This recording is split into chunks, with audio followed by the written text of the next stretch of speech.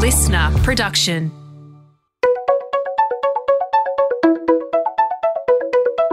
Hi, this is Paul McIntyre. Welcome to the MI3 Audio Edition. I've been a business journalist for 25 years covering the marketing, media, agency and tech sectors. In this series, we talk to industry leaders about the global and local developments that you need to be across this week.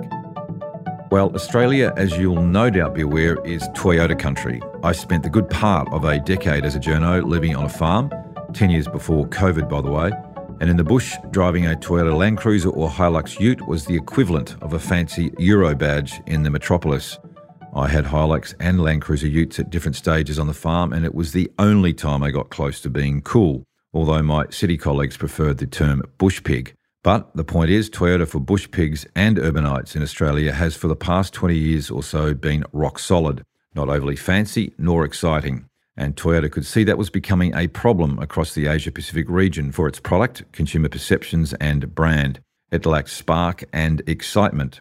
Hence, the company in 2018 embarked on a careful but ambitious and long-range overhaul of the brand across 17 different markets. Each of them had their own consumer positioning, taglines, communications and product roadmaps. It was fractured, and perhaps most concerning was that Toyota was losing the younger set to the beats of rivals who were modern, snappier and positioning themselves for the new world of electric and mobility. 4 years on from the early stages of a plan to re-energise and unify the Toyota brand across the Asia-Pacific, the car maker is nearly there. And we have the two architects of the roadmap on the mics today to unpack what could probably be a blueprint for many, whatever the sector. Toyota's Singapore-based Regional Vice President for Sales and Marketing, Jerome Lewis, and the Sydney-based CEO of brand and design firm Houston, Stuart O'Brien, who is also behind Toyota Australia's brand overhaul that you've seen in market for a few years now, have a fascinating and instructive story to tell about how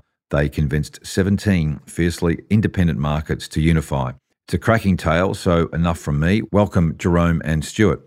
Let's start with the challenge for the Asia-Pacific region, shall we? Maybe 5 years ago, there was a raft of new models and developments, customer perception issues, and multiple individual market strategies for brand identity, communications, and marketing for Toyota across all its important territories in Asia outside Japan. So what were the triggers, Jerome, for this sweeping overhaul we're going to cover in this session today? Ultimately, I think you got widespread support from about 17 different markets across Asia, and it's emerged as a massive and quite successful program. But you didn't really have a tight plan, did you? So you were kind of leaving it open-ended. Just talk us through, firstly, why Toyota needed this big program. What was behind it? And welcome, Jerome. Thank you.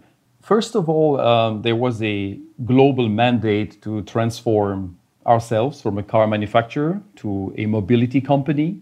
Our vision was very inclusive of mobility for all. We wanted to lead the future mobility society and enrich lives with the safest and most responsible way of moving people.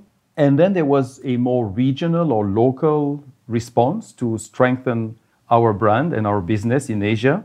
Yes, we are a leader, but we also have a very disrupted environment, not so different from other regions, with new players, connected, electrification, autonomous, etc. We could see that the competition was getting more intense, with more competitors investing in Asia. Also, we wanted to secure our strong brand, and particularly our brand affinity to younger audiences who have their own needs and expectations. And finally, we also noticed that we had a big disparity in the brand positioning and brand message across the markets. And we felt that this could potentially become an issue with more borderless societies. So it was both about strengthening our brand to remain leader in the region and at the same time reaching our vision of mobility company. Right, and to be clear here, Jerome, I mean, those 17 markets we talk about outside of Japan, they all had their own taglines, they all had their own positioning. And so just for the listener, Toyota's quite different in the way that it structures and manages itself. So how did it get to 17 different positions, 17 different taglines, and the way the brand was represented? How does that work? How did that come to that? This is very much related to the Toyota culture of putting a lot of emphasis on finding the best solutions for each local market and their conditions, we have this word of best in town internally, which means that it's about finding really the most appropriate solution for each local community.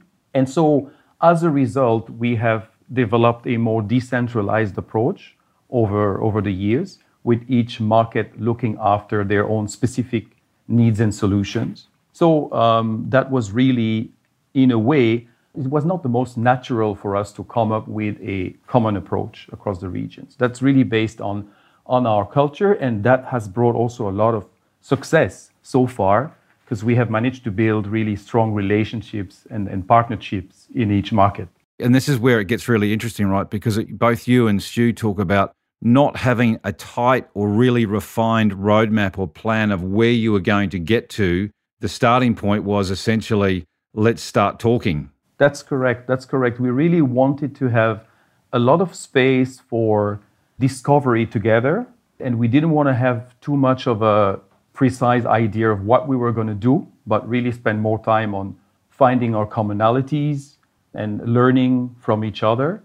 We felt that this was the best way to have, a smooth transition from a more decentralized approach to a more collaborative project. And we also knew that through this discovery, we would build probably stronger engagement and potentially also stronger advocates for the project and the brand in the future. Right. And just on this, before we get to Stu's perspective, if you think about it, I think some of the, Toyota's dominant through some of those markets. I think you talk about perhaps the Philippines with a 50% share, if I got that right. Correct. And so, if you've got Philippines with a 50% share and other markets sitting at 30, 40%, did you see looming on the horizon with such dominance that you say, we have to do something more, we have to bring, and particularly say with the young segments, talk us through what the challenge for Toyota, where it had landed with younger segments. It wasn't quite at the edgy end of what you felt your competitors were doing. Yeah, that's correct. I think the brand in the region is actually very strong, but we are more known for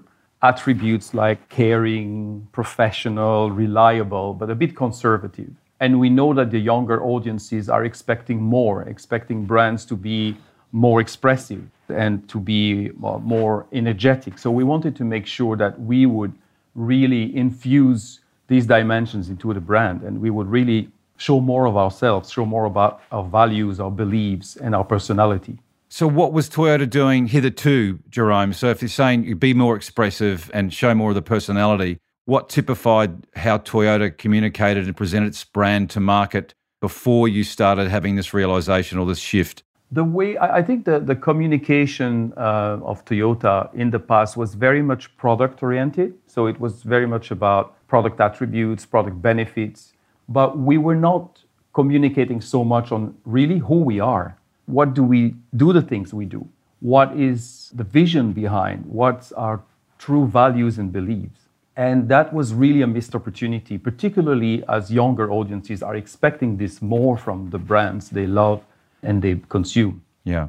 And so finally, before we sort of get into the process a little bit, mobility. Talk to us about what mobility means. Everyone's talking about it around the world and every automaker. What's mobility for Toyota? What is the vision there that clearly we're going to start seeing emerge more strongly in coming years? Yeah, so it starts really from the consumers and understanding that consumers' expectations and preferences change, and that more and more consumers are looking maybe not so much to own a car, but maybe more to use and have multiple solutions and flexible solutions for different stages of their life or different moments in their life as well.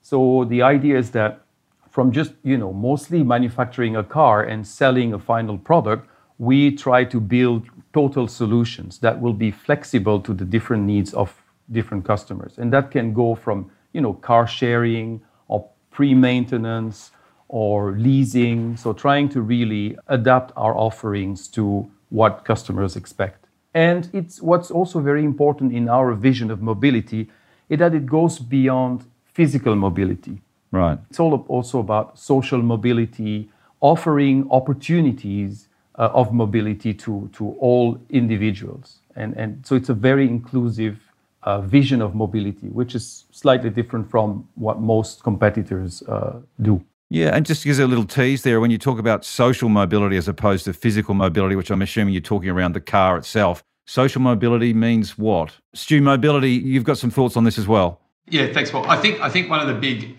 differences for the Australian listeners was the idea of mobility. We see ourselves moving, whereas the big insight across Asia, and I suppose we've probably only seen that last year or two within COVID. But remember, this project started before COVID, where the biggest insight I think across Asia is not just the mobility of me, but mobility to me, right? And really, one of the awakenings for us on the project was that interaction between, I move myself around to the world actually coming to me, right? So mobility, I think, started off as me getting in something and going somewhere, whereas I think we're going to find in the modern world, and we're seeing that in Australia, we certainly saw that across Asia, that when you ask someone in the Philippines or one of these really congested markets, they talk about mobility of goods to me. So organisations like Toyota, when you think about their transport options, when you think about the opportunity for them, is also this two-way mobility of products and services to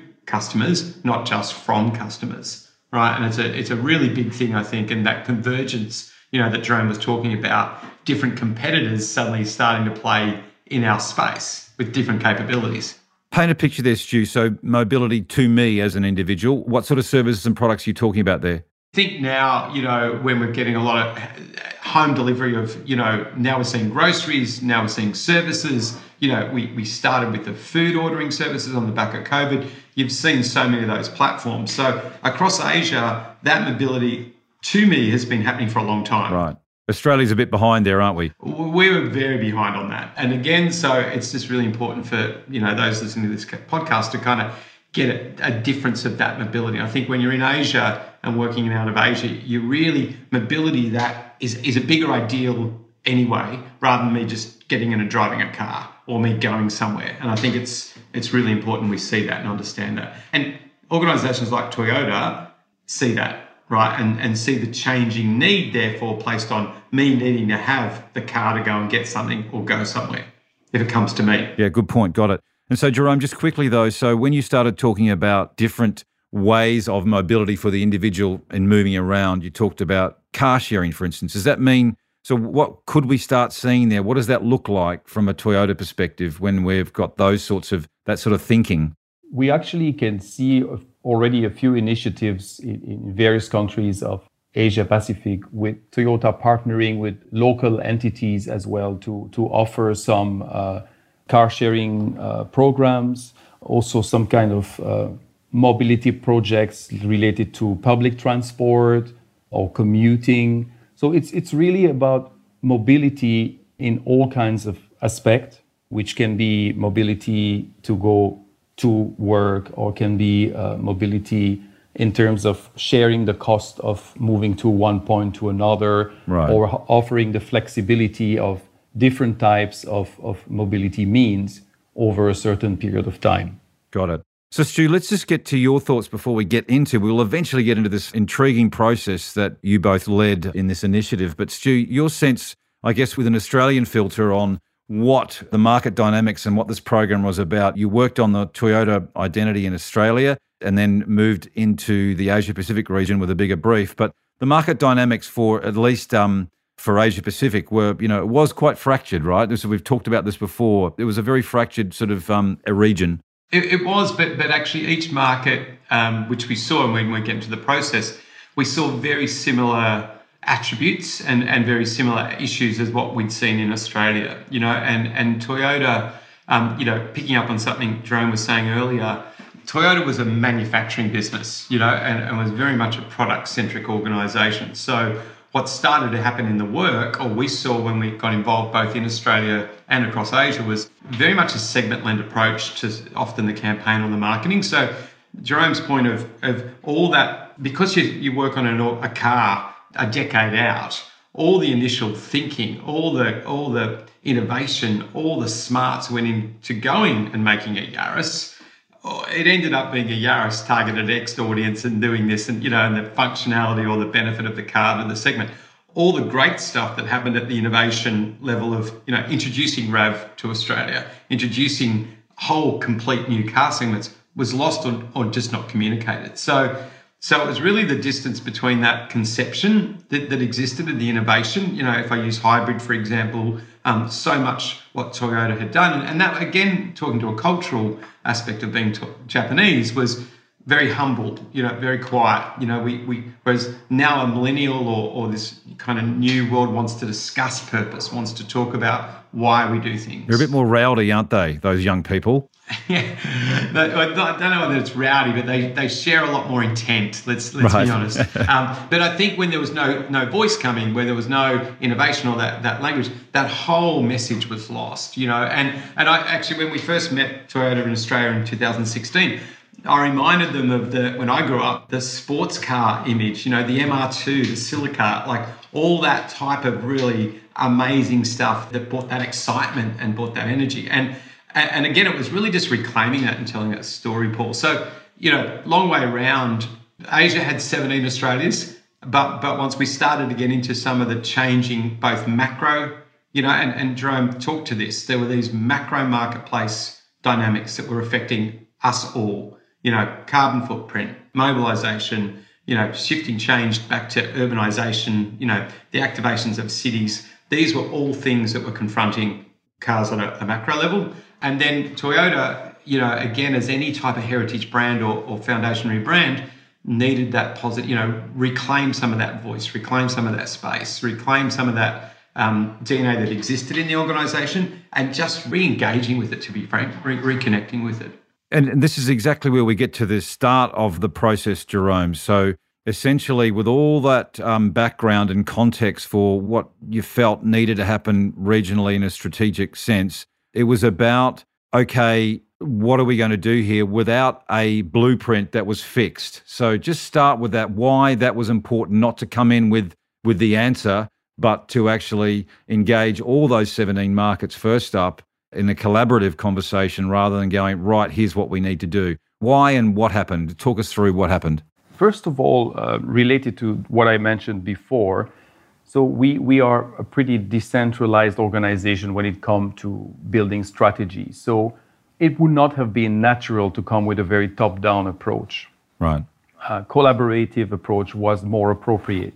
Second, we have so much talent and expertise and insights in the market of 50, 60 years of experience and strong relationships. We wanted to make sure that we would grasp and leverage that in the process. And also there was really an intention for us through the process to give the opportunity to stakeholders to really discover more about their commonalities and the opportunities of collaborations, and help them co-create and own the transformation, really. So they would become true advocates of the project and the brand.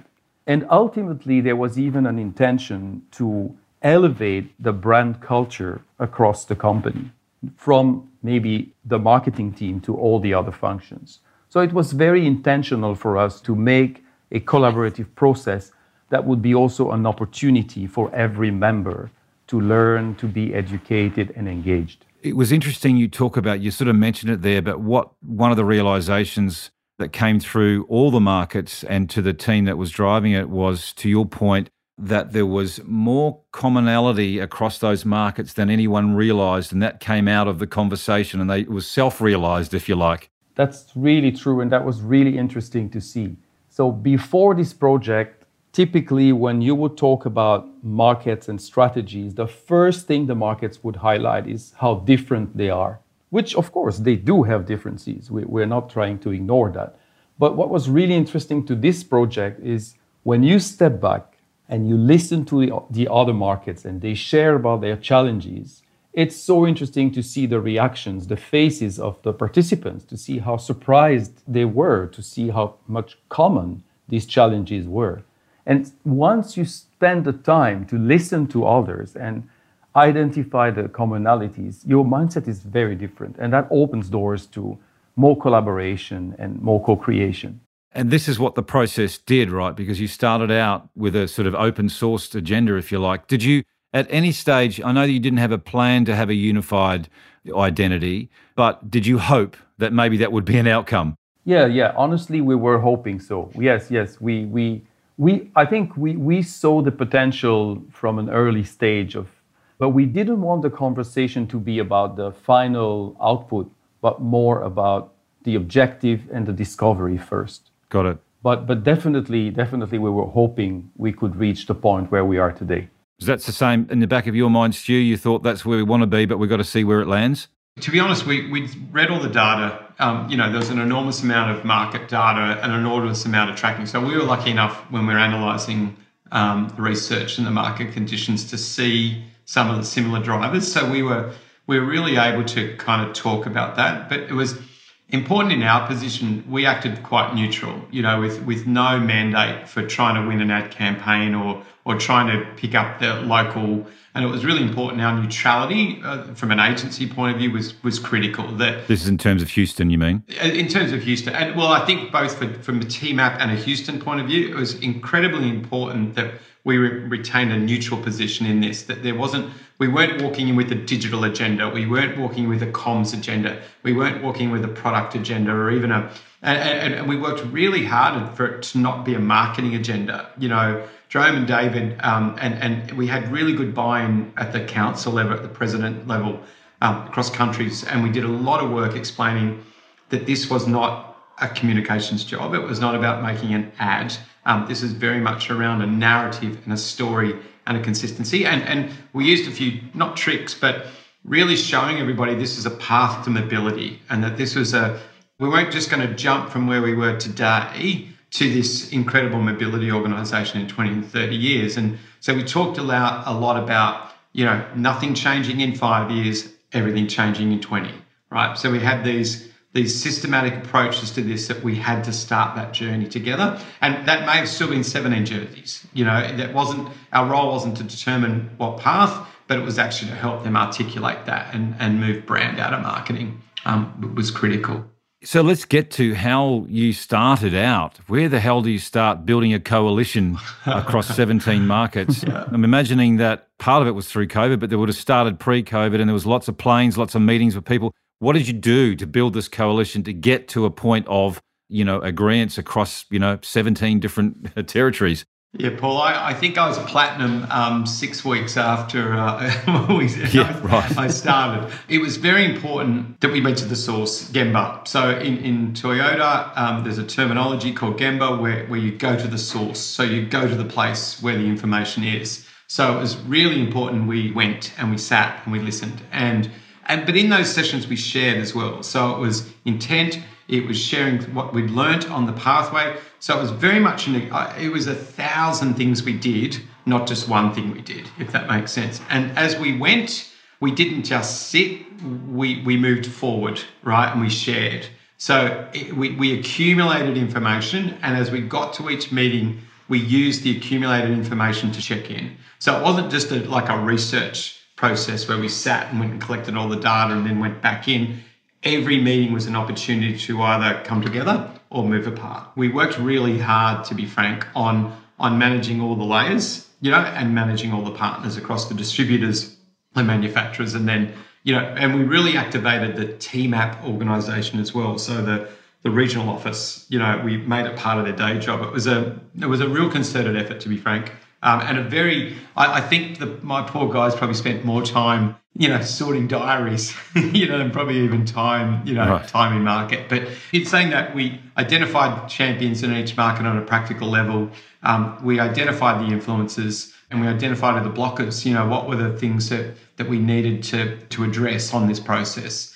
Very calculating, very systematic, and actually sharing. Gemba, it's going to the source. Jerome, was there any early kind of, not suspicions are too strong a word, but what's going on here? Did you have some barriers to jump initially? Actually, yes. We had some skepticals among associates or even top executives about the necessity of this project at that timing. We really chose to spend a lot of time in the assessment, which also led to maybe the perception of a slow start. But I think this is really important because this is where you build your foundations. This is where you actually generate the fuel that you need for all the next steps. So spending the time to assess and engage the stakeholders is really important. The human dimension of this project is for me really interesting. I was mentioning about skepticals and some of them becoming, the best advocates of the project, or you can meet some, enthusiasts who, the doers, you give them an explanation of a workshop and then they want to start immediately and you need to invite them to, have a deeper immersion and make sure they understand all the dimensions. So it's very interesting to be aware of this human dimension and try to leverage that the best you can. And so just on that, to both of you, at what point did it become apparent that this approach of building consensus was actually going to work, that actually you're getting support from it? Was there a moment or a few moments where okay, it's starting to take shape and you're getting the momentum, wind in the sails? Was there any points in the process that happened? For me, there were a few points really very, very visible. The first one initially was related to what I mentioned, the discovery phase, when you start seeing the faces of various market representatives, like, so surprised to see the commonalities. That was really a point where we're like, okay, we have something to work on together. Just on that, Jerome, can I just ask on that? Yeah. So those commonalities you talk about, it's really interesting. So each market really thought they were, unique, or they had their own nuances. Yeah. What did they think was different about themselves and suddenly about their respective markets, and then realized, actually there was some commonality? Where were the points of difference they thought and then was challenged? I can answer that. I think there's a cultural, not bias, but there's there's very big different, I think each country and each culture tries to protect their own country and their own culture in Asia. A little bit like Europe, if we're serious. To be frank, even if most West Australians I know think they're different to anyone, we've got the same kind of cultural divide, East Coast, West Coast, right? If you ask them. So they're often perceptions rather than the realities, right? And I think where people got confused, again, it goes back to the product, was the product was different to the brand. So therefore, you would look at the different types of cars or the different types of price points or the different competitive sets. If you think about a Singapore to India, or, almost the different maturity of the car industry within each market. So they'd say there's just no way it can be the same, right? But when we talk about attitude, when we talk about attribution, when we talk about those macro, and Jerome touched on this realization of borders coming down in this, and I was lucky enough to work on Jetstar and launch Jetstar in Japan and Asia. So I've also seen that transformation of what the low cost carriers and that mobility of those younger people are really on the move, Paul, right? So people have started to actually see, wow, it's not just my country that's changing, it's the region that's changing. It is Asia that's changing. And it was literally just a realization. And when you're in your own market, reading your own data, you carry those own cultural blocks to the country next to you or the state next to you. And once you start sharing the data, you start to go, actually, that's a problem we all have.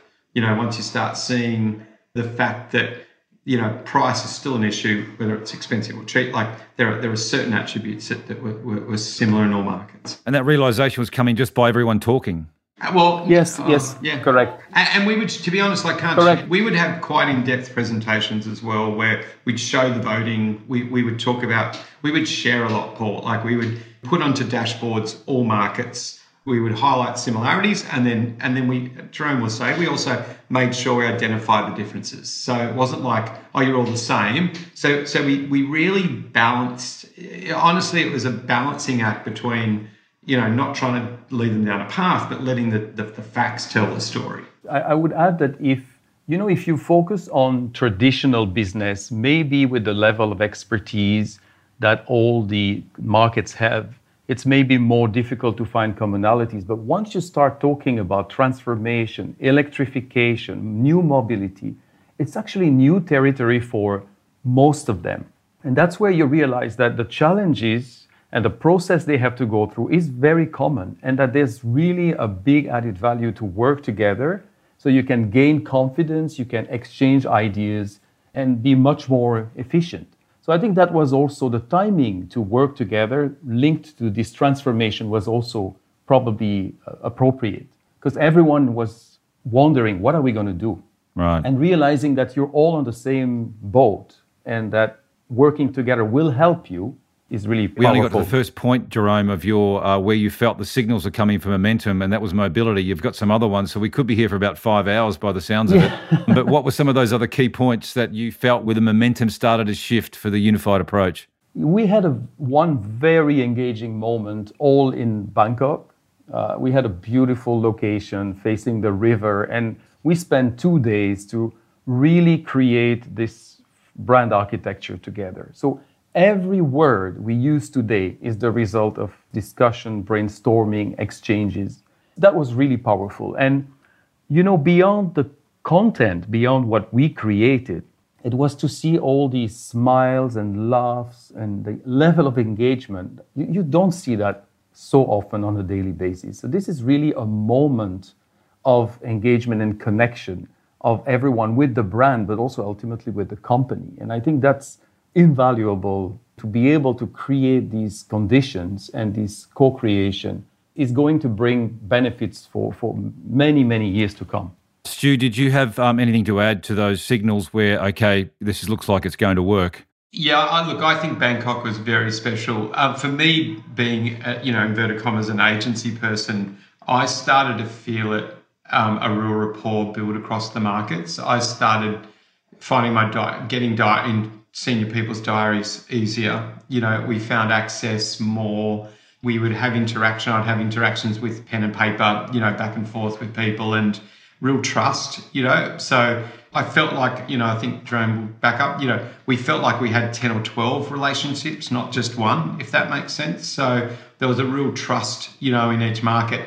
And again, when we started to tap beyond just the marketing team into the business, where we started to tap beyond into the agencies, and we were when the sphere of influence started getting wider and more people started wanting to know what we were doing and more people were involved and validating the story, there was real momentum to it, and a real... And how far was that into it? Because you started about 17, 18, is that right, with this process? Yeah, we've just got to put a COVID time on all of this, but I'd really say that 18 months in was really... 18 months in, you were like, this momentum started, the ball's running down the hill now, we've got to make it great, we've got to harness it. The narrative, to be frank, creatively, we felt a lot of pressure on us all, because it's all right having the intent to do it, but to Jerome's point, the writing, then agreeing those words, right? Those 28 words or whatever they are that the whole of Asia is going to agree to, which is setting our path. It was a real pressure back onto us all then, around writing the intent into actually the language. And the team, we all felt that pressure, let me tell you. But again, the work we'd done was the foundational work that made the words make sense, and the words had real meaning to them. They weren't just a PowerPoint presentation, they had intent, they had a depth to them, and they had a job to do. And I think that's one of the things Jerome touched on, which we did a really good job at as a collective, is removing subjectivity and very much making this a job to be done, okay? And once you make transformation into a series of jobs, and you remove some of the questions of doubt about what ad or what color or what template, once you operationalize brand and you operationalize transformation and provide assets, people want the assets, they need it, right? And that's once we moved out of conversations into now how do we operationalize this? Now how do we move everybody on this journey? How do we train? How do we teach? How do we have a common language? It went from being a, would you like this, to when are we getting it? And I really felt that momentum across the business. Well, let's fast track, because 18 months on, clearly it was a very, there was a lot of patience in the plan for the timeline on this. But so let's say 2018, it's now 2022, May 22, so 4 years on. Where are we in this broader timeline for the transformation, and what's next? And maybe also talk to us a little bit about those assets you talk about, because it's very diverse. It's from dealers to the point of contact with the customer to the advertising codes to you name it. It's a really diverse sort of portfolio. But maybe start off first, where are we now on this broader timeline of this transformation? And you did get to what you could call a single tagline. The markets don't have to take it. They choose to take it, I think is the case. But talk us through all that. Yeah, so we're really reaching now the external implementation phase, and tagline is a big component of this externalization. But what's important to note is that here again, we do a market by market implementation. We want to find the best timing for each market based on their activities, their milestones, because we want to make sure that we launch this new tagline and this transformation, with substance, with proof points. So we don't want to have necessarily like a massive launch at the same time for all countries, but we want it to be relevant, credible, relatable in each market. Some markets have started already from January, others will only start in 2023. Right. Okay. So, but really, any market really only started this year then. So it's now fresh in the executional phase. That's correct. Yeah, that's around the tagline. Just so you know, we've had a big, and we did the same in Australia. We better tell the audience what the tagline is, by the way. We keep them in suspense for too long. we might. I'll answer the first question, and then Jerome can answer that. But actually, just picking up on what you just said about, there's no big switch as well when you transform a brand. If for the viewers that have watched what we've done with Toyota in Australia, it's a series of, again, 1,000 things and opportunities. So just picking up on what did we do? We worked in closely with HR. We worked in closely with the dealers on transformation of service. We worked in closely with the design development back in the factory, so that I'm most proud of a lot of the work that we've done mightn't even hit the market for 8 years in a product form.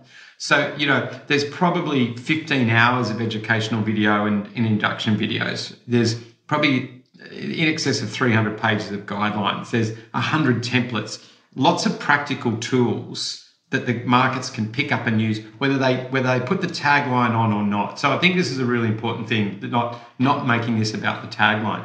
There's a whole lot of assets and customer contact points and internal engagement contact points that will feel a lift, and we wanted to build the system that the brand felt contemporized and modern and new, regardless of if you put the button on it or not. Right? If you think about what we did in Australia, we didn't have to change what feeling. We changed everything around it and what it stood for and what it felt like. And the role with Toyota across Asia, across TMAP, was the same. So imagery, new templates, new fonts, all the consistency that as it starts to roll out and make sense will feel like the brand's transformed in front of your eyes over a period of 12, 18 months to 3 years. So it's not a fireworks campaign. We talked a lot about not bumping a big fireworks campaign, having enough market proof points, having enough momentum that people felt change, not just saw it, in an ad. So that's why it may feel like it takes some time, but it's going to give us some longevity.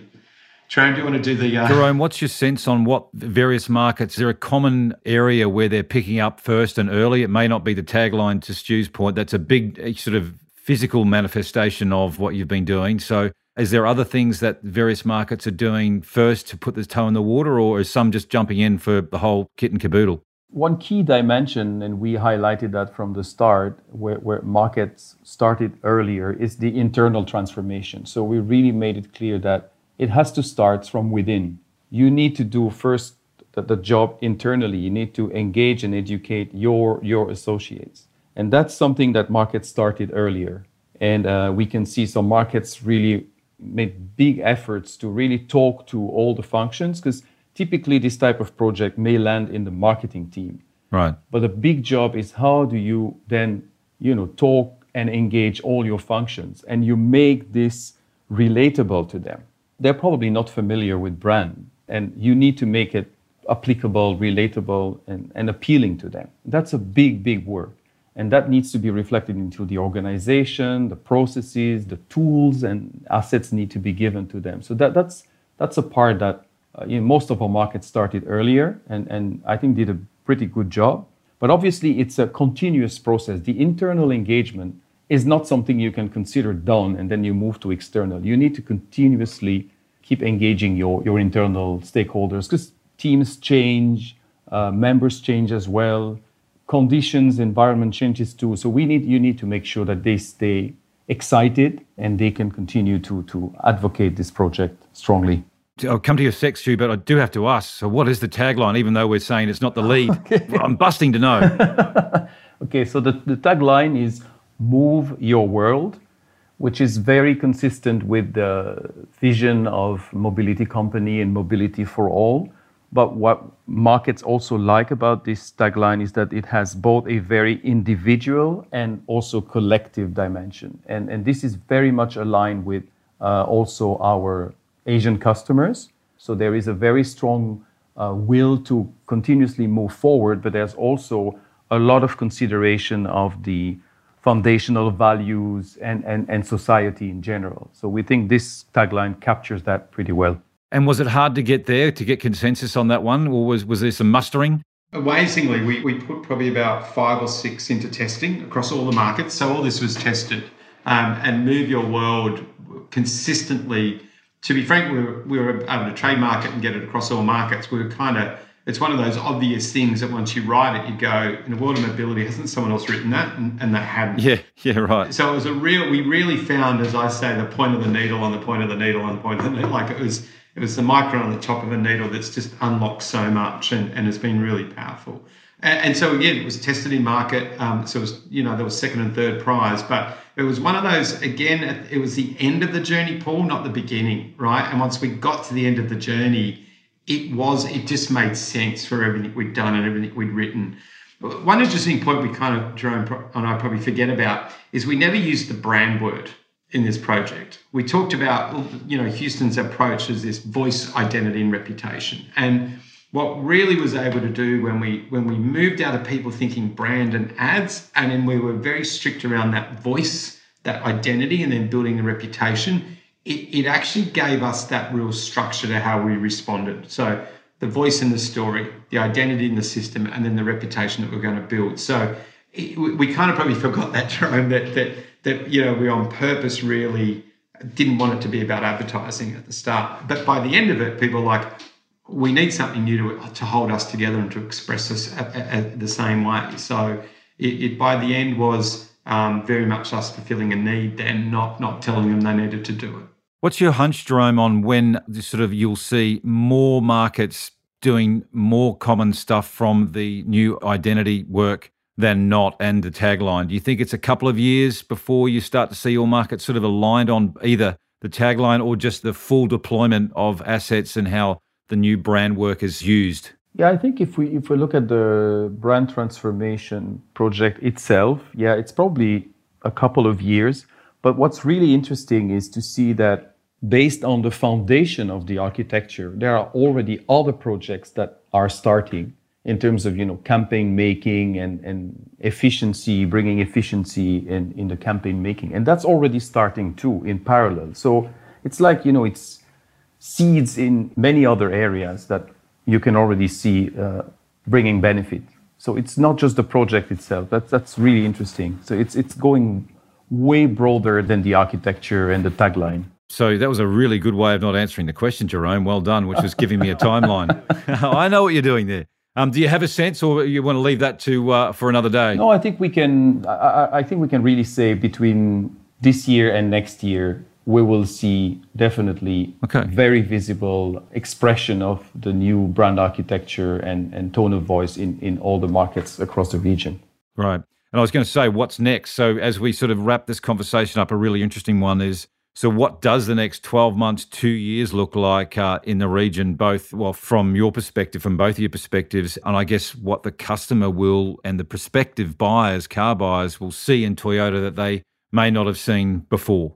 For me, what they'll start to see and feel and experience is a more modern, more contemporary Toyota, and I think there will be an opportunity where the bigger story is told, and that people, remember, we're taking people on a journey, Paul, right? Car company to mobility company. Our job is, by the time we get there, that Toyota's had permission to be that company and the brand's moved into that space. And that gives us permission to then offer different types of services, different types of products, different types of experiences to customers. That's what the heart of this transformation is about, while maintaining selling 1 million cars a year, right, at the same time. So, and I think much the same as we've seen happen in Australia, and probably the Australian audiences have got the benefit of watching that transformation since 2018 to now across Toyota. I hope and can see that type of a rapid change for Toyota across the region. And there's a need to, there's a need to keep up. There's a need to contemporise. The world's changing, and if organisations don't change with it and ahead of it, they'll get left behind. And I think there's been, from Akio down, a real understanding of the need for change.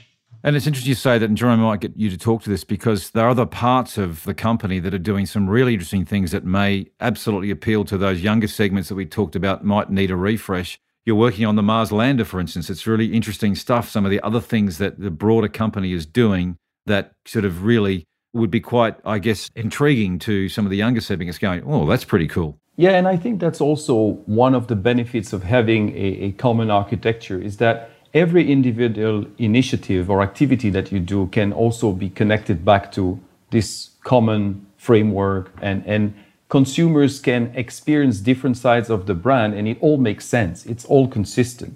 And so every experience can reinforce the previous one. I think that's really an important thing. And probably in the past, this is something we didn't have. And that's going to really bring a lot of potential opportunities for us in the future.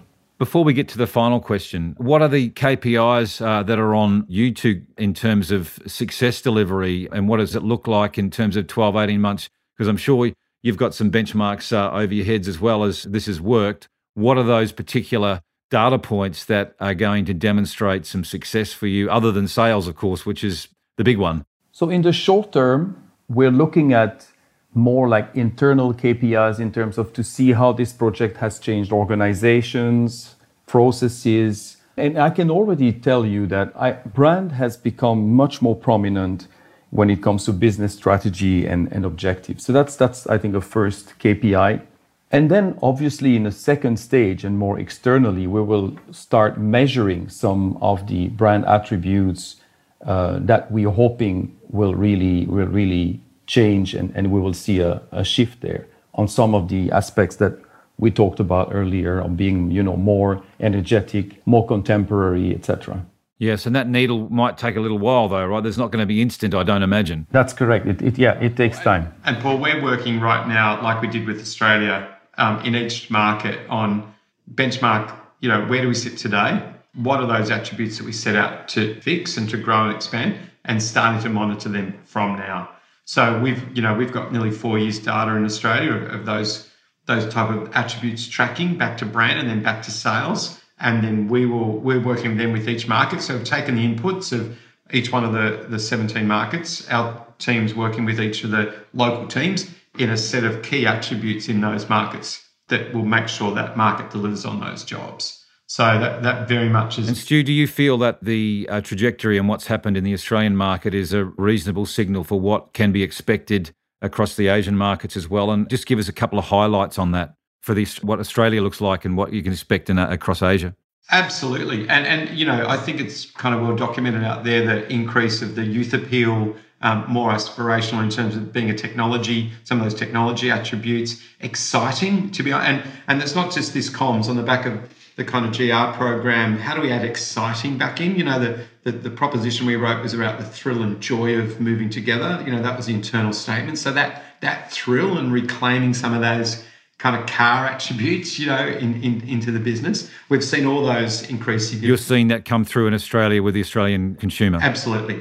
More exciting, more relevant, relevance again, aiming some of the tech, being able to be seen as a leader, not an old company, all those type of things. We've seen that in the Aussie market. And most people will feel that with the brand, I would suggest. And we've seen it. We've seen it translate into sales and into the brand tracking. To wrap this one up, Jerome, your sense on the impact internally of this program, what it's had on marketing, brand and strategy function, because I think even though, as you said right up front, this wasn't just a marketing or a brand project, it was all of company. But has there been, I guess, a halo that's sort of gone, you touched on it earlier, but it's been good for marketing and brand, this process. It's actually lifted the credentials, has it? Yes, correct. I think, again, we can see brand is much more prominent in the discussions, in the strategy. It's really part of the overall business strategy. So there's a mindset shift, I think, up to the top management. We're building a brand culture. We're really educating functions about brand outside of marketing. And that's a really big benefit of the project as well. In the process, it's a very strong source of engagement and motivation of our members. You see, again, the smiles. And I think it really creates a deeper connection to the company itself. And that's a very, very big benefit of this project.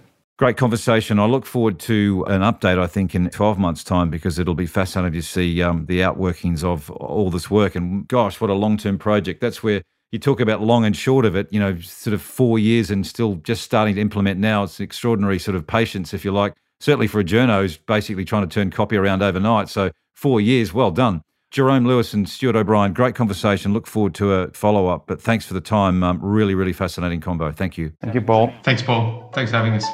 This MI3 audio edition was presented by Paul McIntyre. That's moi. Producer Nick Slater. Music by Matt Dwyer.